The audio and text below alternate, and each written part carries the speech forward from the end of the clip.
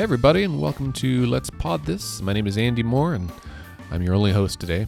A quick note before we get going into this episode. Note that next Tuesday, that is the 24th, we're going to have a live podcast event, a live recording, fun time event at New State Burgers in Oklahoma City.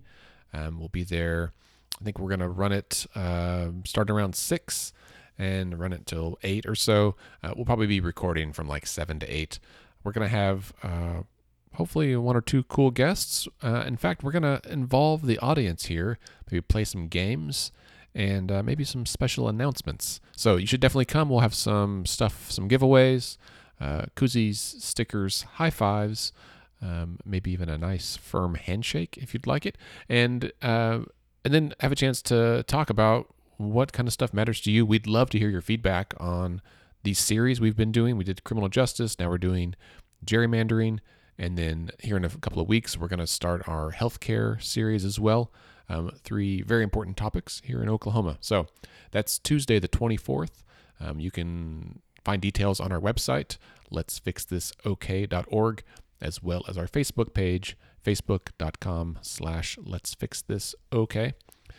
All right. So to turn our attention to this episode, we are joined this week by phone by a man named David Daly. David is the author of a book called Rat Fucked. You heard that correctly. I'm not going to repeat it in case you have children nearby. However, this is definitely why we had the explicit language warning on this particular episode. So this book, Rat Fucked, is about gerrymandering, right? Like it is. He literally wrote the book on the subject. It's one of the rare books that I've actually underlined things inside. And here's one quote that I underline. While we may have sorted ourselves into cities, suburbs, or rural America, but these lines drawn by experts informed by more data than ever before have sorted us into congressional districts. Those districts, intended by the founders to be directly responsive to the people's will, have now been insulated from it. For whatever reason, that stood out to me when I was reading it a few weeks ago.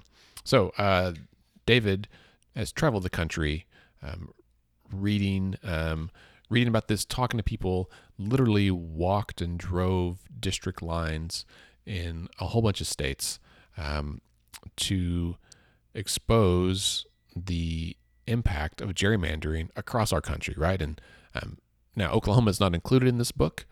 He has a new book coming out next year. He alludes to that at the end of the episode. To my knowledge, we're also not included in that book. However, just because our state isn't, maybe one of the top 10 most egregiously gerrymandered states, that doesn't mean that we're not gerrymandered. Indeed, we definitely are. And if you look at any map of state legislative districts, you can see it pretty obviously.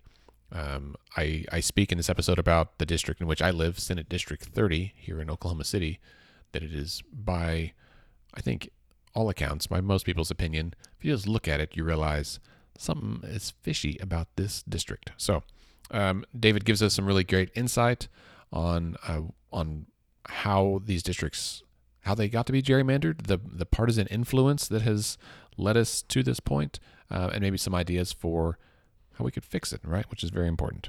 Okay, so on that note, let's take a quick break and we'll come back with the interview.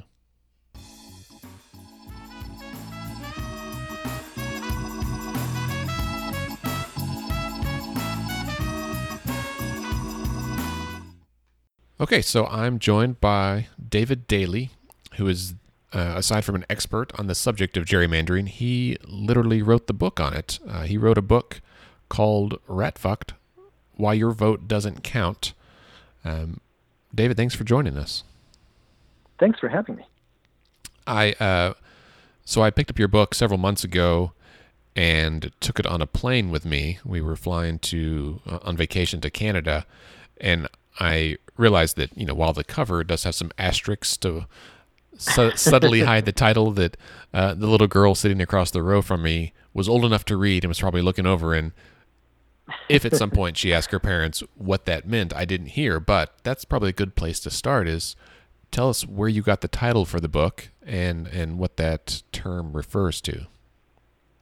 It is a sorry state of affairs when books about the state of American democracy require a brown paper bag to be put over them.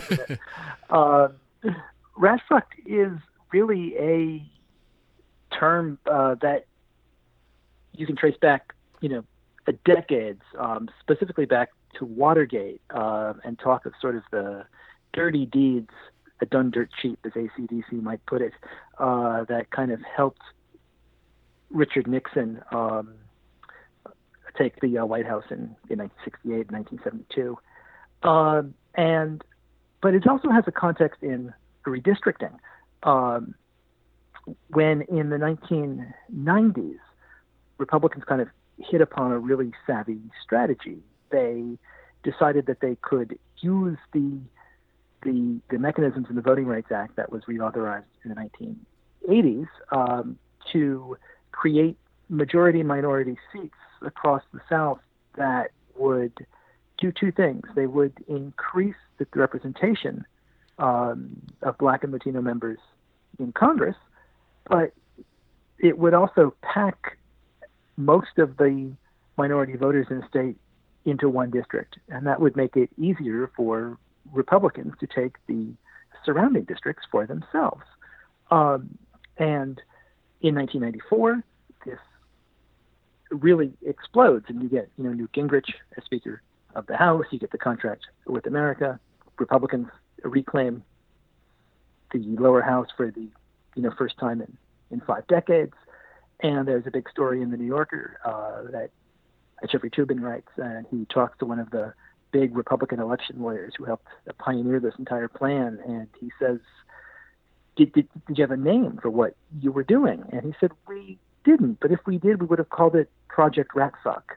And when the publishers heard this story, they were like, that has to be the title of the book. We sold it with the boring name of Gerrymandered Nation. And the marketing department said, you can't write about the most boring topic in America with the most boring title in America. So we hit upon this instead. Right. On the one hand, you got to hand it to them for being forthcoming with what they're doing, right? At least they weren't, while they may have been doing it somewhat in secret, once pressed, they were quite honest with what they were doing. So I think that's the dirty story of redistricting. It is in many ways perfectly legal, and yet on the other hand, it is really deeply destructive to democracy and the ideals of representative government. Yeah. Well, and you have the book divided into chapters that are roughly associated with specific states. And so you kind of go into how this process was done state by state. And I think if anyone hasn't read the book, even if you have, if you look through it, you'll notice that these are the states that we see in the news even still today, right? So chapter 3 is about North Carolina and the use of software there, and they are in the middle or at the end of having to redraw all of their state legislative districts as we record this because their state courts found the maps to be drawn with a clear partisan bias. Can you That's right. Can you speak to that a little bit? Sure. I write in the book about North Carolina and Florida, Virginia, Wisconsin, Ohio, Michigan, and what we have seen across this entire decade is since these maps were put in place in 2011, and I don't mean to take a partisan slant here, but Republicans did enact all of those maps in all of those states. And what has happened in each of those states since then is that even in elections at which Democratic candidates win more votes, they have been unable all decade long to translate a majority of votes into a majority of seats. And you've seen this in Michigan in every single cycle on these maps, which Democratic candidates for the state house have won more votes. Republicans have held control of the chamber. ever since. You see it in North Carolina, Ohio, Wisconsin especially, where in 2018, for example, Democrats kicked out Scott Walker in the governorship. They reelected a Democratic U.S. senator. Democrats won every single statewide office, and Democrats also won 200,000 more votes for the state assembly. They were able to pick up one seat, and Republicans hold a 63-36 edge in Wisconsin's assembly, even though they get six figures fewer votes.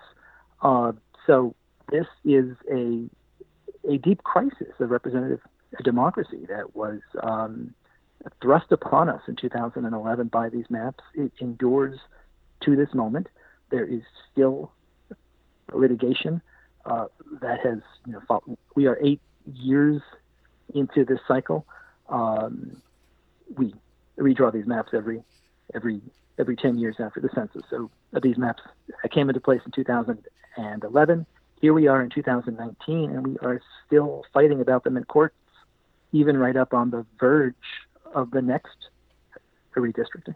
Right. So that was, my thought about North Carolina's the court ruling from a couple of weeks ago is that it gave the state legislature 2 weeks to redraw all their maps, which is a very truncated timeline by most standards, and that process has not been without additional drama, right? Some senator threatened to resign, and it's been interesting to read. So they'll redraw them. I think they've got to have them done by maybe the end of this week. And even regardless, let's say they approve them and they move ahead, they'll still have to redraw all those districts again in 2 years, right? In 2021, they'll have to do the whole process over again. That's exactly right. And I think what is so important about this is that these districts in North Carolina have been proven to be unconstitutional. Racial gerrymanders, they've been proven to be unconstitutional. Partisan gerrymanders, you've had bipartisan judges at the state level and at the federal level throw out these maps as being unconstitutional, violating Americans' most fundamental right to free elections and fair representation. And yet, here we are in 2019, and those maps have endured for 8 years. The citizens of North Carolina have been voting in and governed by essentially an unconstitutional body for the last 8 years. There was a Reagan aide back in the 1980s who was acquitted of corruption charges, and after the trial, he came outside and talked to reporters and said, "Where do I go to get my reputation back?" And I think the question that voters in North Carolina and voters around the country who have been stuck in this enduring minority rule need to be asking is, where do we go to get this last decade of our politics back? There has been, important legislation passed on healthcare, on reproductive rights, on labor unions, on voting rights, transgender bathrooms in North Carolina, and this legislation has been passed and enacted into law by chambers that not only got fewer votes of the people, but that has been proven to be unconstitutional again and again and again.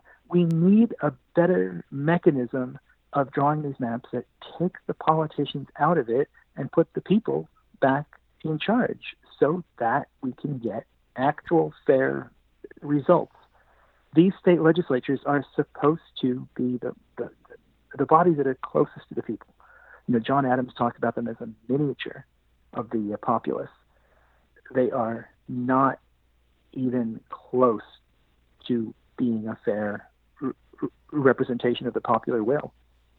Yeah, I think, as I've been studying this over the last several months, it has really stood out to me that gerrymandering and we'll just say the process by which many state legislatures, including our own here in Oklahoma, by the way we draw the lines, is the epitome of that special interest backroom deal happens without any input or observation by the public, and it's this is the like this is the epitome of all the things that people don't like about government, and the reasons that we distrust government is that we suspect this kind of thing is happening, and it is striking to me how like out in the open it is about this. That's exactly what's happening. So you It's mentioned, everything Americans hate about it. You're yeah, right. I mean, and it's something that, I think Donald Trump voters wanted to drain the swamp. Bernie Sanders voters talked about a rigged system and a political revolution. And I think that this is something that unites voters across the spectrum, is that we want our elections to be free and fair. We want the systems to work. We don't want politicians making up rules that entrench themselves at our expense in back rooms. And that's what gerrymandering does. It allows politicians to choose their own voters rather than us choosing our own politicians and representatives. right. Yeah, well, and it's as you kind of said, this has certainly been done by both parties, right, throughout history. And looking back at for here in Oklahoma, our state was founded in 1907, and so for the first 100 years, it was mostly a Democratic control, and then about 20 years ago, it flipped, and so for the last time, it's the last 10, 12 years, it's been Republican controlled, and it occurs to me that this has been happening the whole time, right? Like everyone has played by the rules. It's just that the rules kind of suck, and it wasn't it wasn't a big deal. It didn't become such high stakes until roughly 15, 20 years ago when computing power caught up, right? So 80 years ago when the Oklahoma legislature or any state legislature is drawing these districts, they literally have a map out and they've got a pencil and they're drawing around, but it was not as populated, and they would have a general feel for like communities or where folks lived, but it wasn't the same as it is now, where they've got software, and you talk about Maptitude in the book, of software that can combine multiple data sets and drill down and do it with precision, like down to the not just the precinct, but to the house, right? Like they know, these three houses in the block have been reliably Democratic, and these two are Republican, and so we're gonna cut a line between them and put these in one precinct and the others in the other, and I think what we saw, maybe in the last couple of elections, is that there are other entities out there who can combine voter data and census data with social media data, and they don't just know how we voted in the past, but they know how we might vote in the future based on our on our specific interests and leanings and things we like on Facebook and whatever. And when that occurred to me one night reading the book, it kind of shook me to my core that like, oh, we have something really important that we could lose here if we don't fix this. No, I think you're right. I mean, I couldn't say that any better. It's a horrifying and terrifying situation. We've had gerrymandering for as long as we've had politicians, right? I mean, you can trace it back to Patrick Henry trying to screw James Madison out of a seat in the very first Congress. It gets its name from a Massachusetts governor who was trying to rig state Senate districts to his favor in the Boston area back in 1812. But it's not just 80 years ago that it was politicians with a map and a pencil. It was 1990. It was 2000. They were still using maps and really primitive computers at the time. And, both parties did it up to their eyeballs. There are no angels and virgins when it comes to the redistricting. Both parties have got their hands dirty in this. What happens in 2010? Two things. First, it's a big Republican year. It's a Tea Party year, and Republicans are able to take control of state legislatures in exactly the year that matters, ahead of the census and the redistricting that follows in years ending in one. And then the second thing is just this data and computer revolution that gives these map makers not only these sophisticated GIS software mapping programs, but also the massive, powerful data sets that enable them to go up and down one side of the street and the other with true surgical precision to identify which voters they want in which district. They're able to use, terabytes of data. Gerrymandering has always been with us. We're just so much better at it than we've ever been, which makes it that much more destructive. There's all of these public data sets, so all of the information in the census, but then, the driver's license database, the voter registration database. Which years did you vote in? Which years did you not vote in? Do you own a gun? What kind of a car do you drive? All of these things can be extraordinarily predictive to a computer algorithm that is trying to get a sense of how you vote. And then factor in all of the private data sets that are purchasable for pennies on the dollar, whether that's magazine subscriptions or television ratings or social media likes, web searches. I mean, all of this can be purchased and targeted. Those same ads that follow you around on the web, that's marketing. And that is all available to be purchased, and it can be uploaded into these extraordinarily sophisticated programs. And as I worked on this book, I drove around the country, and I drove these crazy lines in multiple states. And these district lines look like crazy squiggles or, awful shapes, and it's easy to kind of have a good time with them and sort of imagine what kind of screeching, dinosaurs they look like. But they are engineered to deliver an electoral result. And often they're engineered to deliver an electoral result that is opposite of the will of the people. And that's why we have to fix this and change it. Yeah, I do appreciate that about your book. A couple of things that I actually wanted to talk about, some of those crazy looking districts that you got to drive through. What maybe one of the more notable ones is the Donald Duck kicking Goofy one, which I had to. That's such a visual phrase. I had to go look it up. I'm like, oh, indeed, it's like playing the game when you're a kid where you look at clouds and try to figure out what the cloud looks like. Except these are actual people in voting districts. Here in Oklahoma, we are a largely rural state, so the outskirts are dominated by a smaller number of large districts, which by and large aren't terrible looking. Like some of them kind of make sense. They follow county lines or rivers and that kind of thing. But once you get into the Oklahoma City and the Tulsa metro area, things look a lot more bizarre. And in fact, the Senate district that I live in, Senate District 30, had been held by a Republican for a number of years.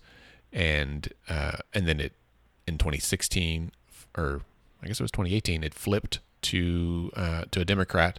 And to be fair, the Republican was fairly moderate. He's now the mayor of Oklahoma City, and the Democrat is also fairly moderate. But the district is roughly shaped like a letter C, but it has all the things that we look for in what would likely be a gerrymandered district, right? Like part of the district is only contiguous because it includes a lake. And so those of us who know, like we know that there's a road that goes around the perimeter of this reservoir, and that is the road by which it is all contiguous. Obviously, there's no one in the lake that votes. No one lives out there. And so that seems suspicious. And it connects, from the lake, it jumps across a highway and connects parts of town that are otherwise somewhat disparate. And then it goes way out in the west side of town and cuts through a couple of smaller cities and then comes back in closer to the urban core where I live. And my neighborhood is like a dangling Chad hanging on to this. And it's funny that if it wasn't for that neighborhood, I think the district might have stayed Republican. It's I think based on yard signs I saw last year, my neighborhood I think is fairly left leaning.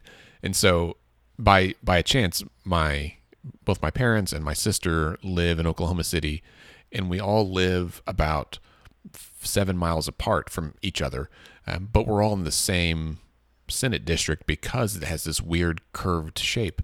And so the fact that we only see each other maybe once a month because it's so far to drive, and yet we all would vote for the same state senator, and so that's been entertaining. So I've been looking through and just trying to look at our districts here and come up with some, maybe we don't have Donald Duck kicking Goofy, but we've got some other pretty strange looking districts. And the thing that I wish people knew is when you lay over that map of just the district lines with where the legislators live in that district, often I think that is eye-opening, where you see that, the Speaker of the House lives in one corner of his district, and then it stretches out across the state to include some other areas, and you're like, well, that seems at least odd, if not outright suspicious.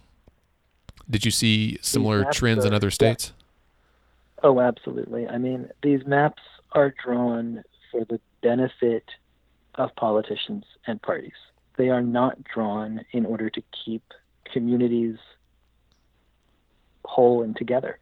And when the main goal of a map is the kind of partisan result it produces, that leads to lousy representation. And you can't represent a community adequately if that community has been sliced and diced in order to serve the purposes of a particular incumbent or a particular political party. It just, it doesn't work.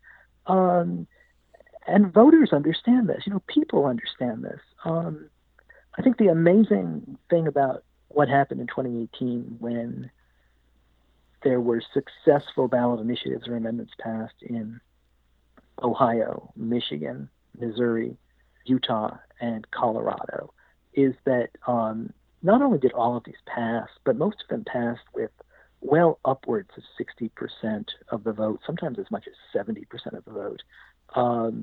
And these are competitive states in most cases, or red states in many other cases. And so it's not just that members of one party are backing this.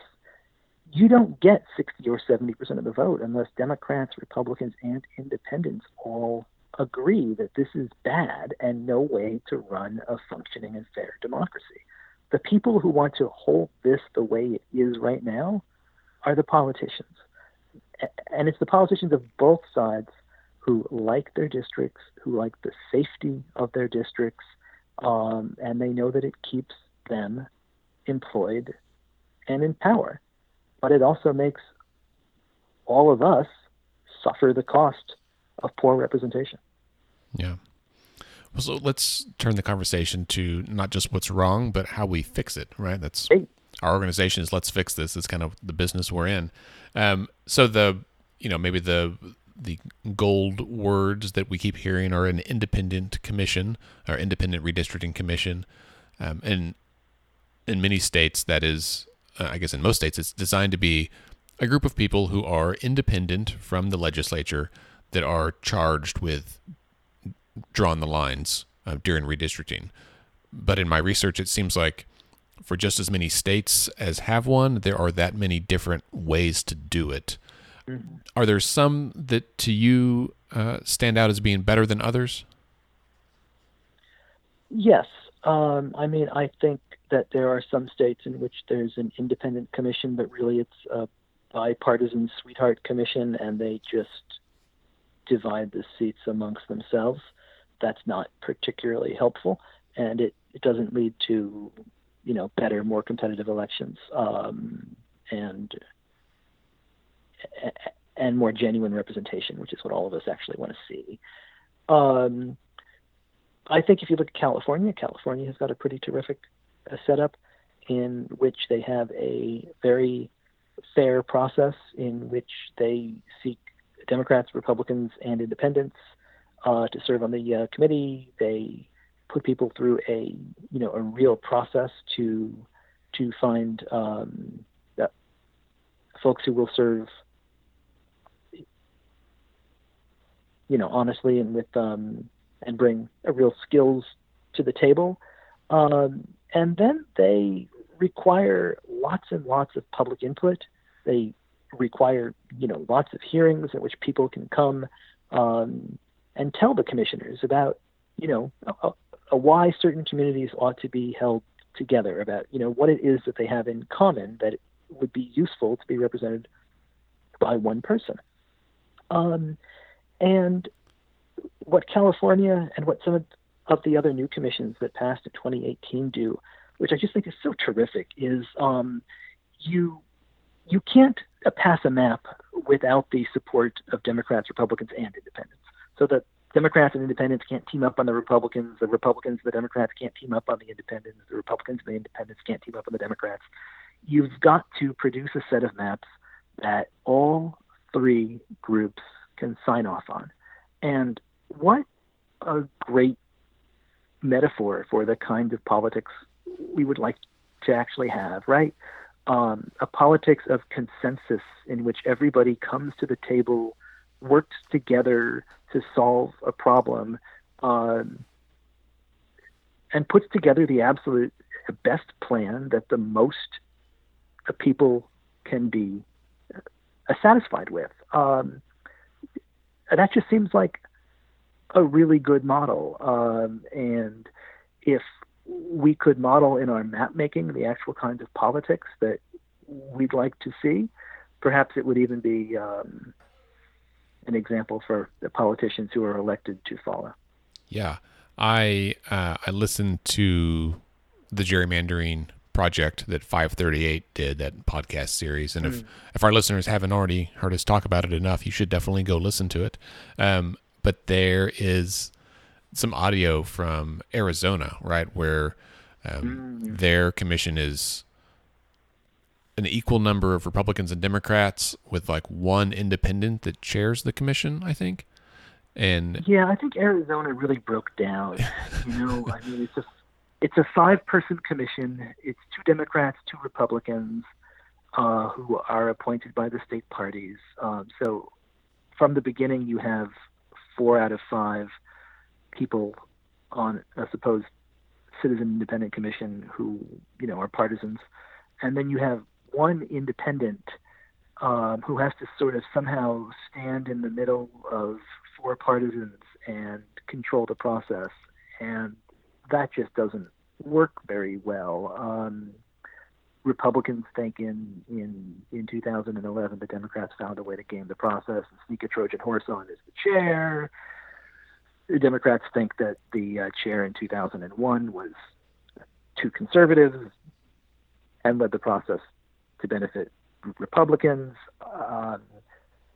The independent commission in Arizona was not actually independent, did not necessarily produce a better outcome or take any of the partisanship out of the process.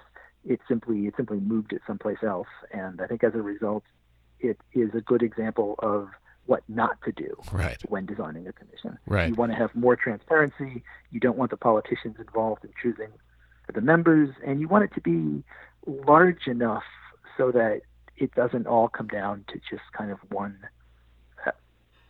a person. And ideally, you also want to have consensus across all groups. Yeah, I mean, it seems clear to me that this isn't a partisan issue. This is a power issue, right? So it's, I mean, it's the problem is partisanship cumulatively, but it's regardless of where you're at. That you could say that if you were trying to pass an independent commission, that Republicans in Oklahoma might be opposed to it because they're the party in power, in the same way that Democrats in Illinois might be opposed to it because they're the party in power there, right? Like it has to do with not the party of necessarily, but like whoever has the power at that time, and nobody wants to give up the power to draw these lines, right? And that's because they know how powerful that ability is, right? It's in some ways the lack of willingness of these politicians to surrender that power when they have it is the ultimate proof of just how meaningful it is. Right. Right. Like if it doesn't matter, why are they so concerned about it? Exactly. Yeah. And so I think, to me, I feel like I'm a good governance guy. Like I care about our state, the integrity of our democracy. I care about our ability um, to be fair and to be transparent with the public about how things are happening. And the moment that we lose that, then we start losing faith in our government, and that's a slippery slope, right? And modern times are bad enough, but if we can't even agree on a fair and transparent way to draw districts, then we need to look at some alternative ways to make that happen. And I mean, for me, I think an independent commission is a tremendous idea. It makes a lot of sense. And when I've spoken with people, we've kind of been doing this like a statewide tour, right? Like a community conversation. We've partnered with the League of Women Voters, and we've been driving around and holding these little community events, and people bring up all the usual issues: education, healthcare, criminal justice, taxes, all the things we normally talk about. But at every stop, there's someone who's been watching the news, right, and says, "Hey, what about this? I know the census is next year, and what about some sort of independent redistricting commission?" And every stop, it's caught me off guard, because those are not words that normal people utter at a community event, right? And so I'm like, okay, tell me. Things have changed. That's right. Tell me you're paying attention. Tell me why and what your interest is in that. And we kind of joked that we were surprised that it came up so often. And so, usually one person has some information, and so we end up talking about it with a group, and most of the group is like, I don't know what you're talking about. And then within 2 or 3 minutes, right, you kind of just lay it out like, well, this is how they draw it now. And everyone's like, well, no, hell no, that sounds like a terrible idea. You're like, okay. Right. And as you said earlier, like, it's right now, politicians pick their voters, right? They draw the districts for their gain, to make it easier for them to be reelected, and for their party, whichever party, to stay in power. And everyone, like, just at face value, like, rebukes that. And it's like, no, that's not how I want my state run. Okay. Yeah. Here's alternative. That's not the way I thought I learned this in civics class. Right. That's exactly right. But that is, but that's the way that it's done, and it doesn't serve the best interests of people. It serves the best interests of politicians. And I think what more and more Americans are beginning to realize is that, first, that the politicians have used these district lines to entrench themselves and insulate themselves from us and voters at the ballot box. And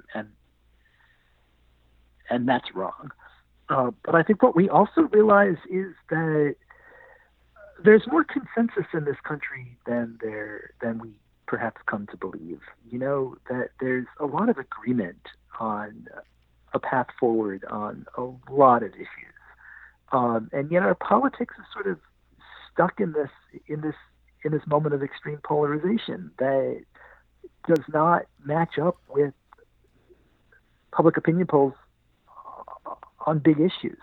And what people are beginning to understand is that there's this huge connection, right, between the structural problems in our politics, these districts, and the kinds of politicians that get elected from them, and the way that they're then incentivized to behave in power, and the sort of broken, dysfunctional, non-responsive, lack of problem solving that we get from our government. And that if we want to get action on the issues we care about, we might have to fix this broken system first.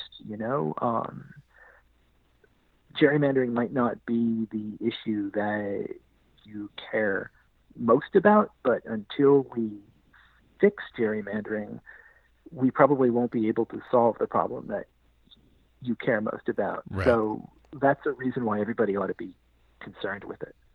Yeah, I think that's exactly right. It's like it is one of the underpinnings of our democracy, and it, by its very nature, the structure of things has to be solid, right? You got to have a good foundation. Otherwise, whatever else you built on top of that is just not going to work, right? Not going to be as strong. That's right. So kind of my last question, I think, is what are the, 4 or 5 or 6 like key features or tenets of a strong, like, good governance independent commission in your eyes? I think the most important thing is transparency. I think you need to have a process that is wide open. So lines have to be drawn in public.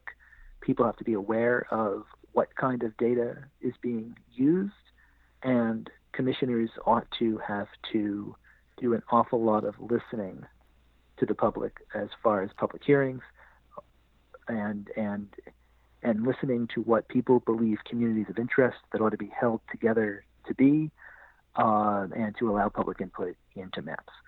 I think you have to have a commission that is actually free of partisan influence.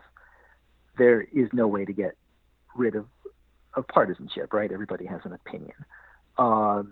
Everybody who casts a vote, in some way, has an opinion. We can't free ourselves of that, but we can nevertheless build a process that requires fairness. And, that happens when you bring all sides to the table, when you open up a commission to Democrats, Republicans, independents, of, a fair-minded background who are willing to work together. You put a commission of 10, 12, 15 people, and you make them work together to travel the state, to listen, and then to assemble the puzzle pieces of a district map in a way that fosters consensus.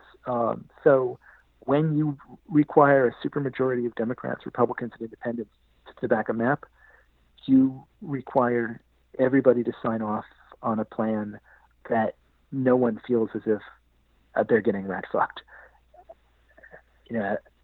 as a result. And I think that when you do this, you can require commissioners to show their work and to justify their work. In Michigan and in California, they've asked them at the end to essentially write essays that explain why they drew districts the way that they did. And the reason can't be, well, I was trying to protect my favorite incumbent, Bob. It has to be, well, we put these 3 towns or these 2 counties together because they share a specific oil community interest. A lot of the people who work there work for this company. Or we put these 2 counties together because we know that they, share school systems, or that they are, big high school football rivals. So the towns clearly fit together and they shouldn't be divided. There's a big lake here, and it provides water, and it's an important community feature that it brings these 3 towns together. There are ways to do this that make sense and bond people rather than tear them apart. And that, I think, is what we ought to be looking for from our politics. And a better system of map making is what helps bring that into our politics. All right. Well said. I appreciate that. David, I really appreciate you taking time to visit today. And I admit I'm about 3/4 the way through the book. So I'm going to read the last quarter of the book this weekend, including your epilogue, which I think kind of details what's happened in some of the states that have more recently been working on some of this. Is that correct? A little bit, yes. It is an epilogue that was written after the 2016 election. And then there's a new book coming in February that sort of talks about a lot of the new battles back on the democracy front, on the citizen a democracy front over the last couple of years. Oh, terrific. Well, it's funny. As we were sitting here, I just got a message from Katie Fahey from up in Michigan, who some of our listeners may know, and I'm sure you do, that she was kind of the one that led the charge up there for really some sweeping change. And I think she got something like 400,000 signatures, which is just mind-blowing. And so what they did in Michigan was amazing. Yeah, so I'm hoping to have her on the podcast here in the next few days, and kind of hear the inside story on what they did there, why they did it, and hopefully, maybe where things are at right now. Which is, I think they're being sued, but that's again back to the party influence. Don't give this power up easily, right? Not even when citizens stand up and take it back. They still cling to it. So I think the valuable lesson in Michigan is that these fights don't end with any one election. They continue, and we all have to be wired and energized and defending our democracy at all times. That's exactly right. Okay. David, thank you very much. Pleasure. All right. And that brings us to the end of the episode. Thanks again to David Daley for joining us and talking about gerrymandering for the better part of an hour. Thanks to you, listeners, for listening to Gerrymandering for the better part of an hour. As a quick reminder, next Tuesday, September 24th, New State Burgers in the Plaza District in Oklahoma City at, let's say, 6 p.m. We'll be there. There's cold beer, there's burgers, there's other food items. We'll have some giveaways, some fun jokes, good guests, fun times, maybe a high five for you. While we record the next episode of Let's Pod This, we'd love to have you there. Love for you to come out, bring your friends. Great time to get them interested in the pod and hopefully get them involved in civics. Furthermore, it is National Voter Registration Day on the 24th. If you have a friend who's not registered to vote, bring them. I will have forms to get them registered. We can make this happen and teach them why they got to have a vote, why they got to have a say. They got to be involved.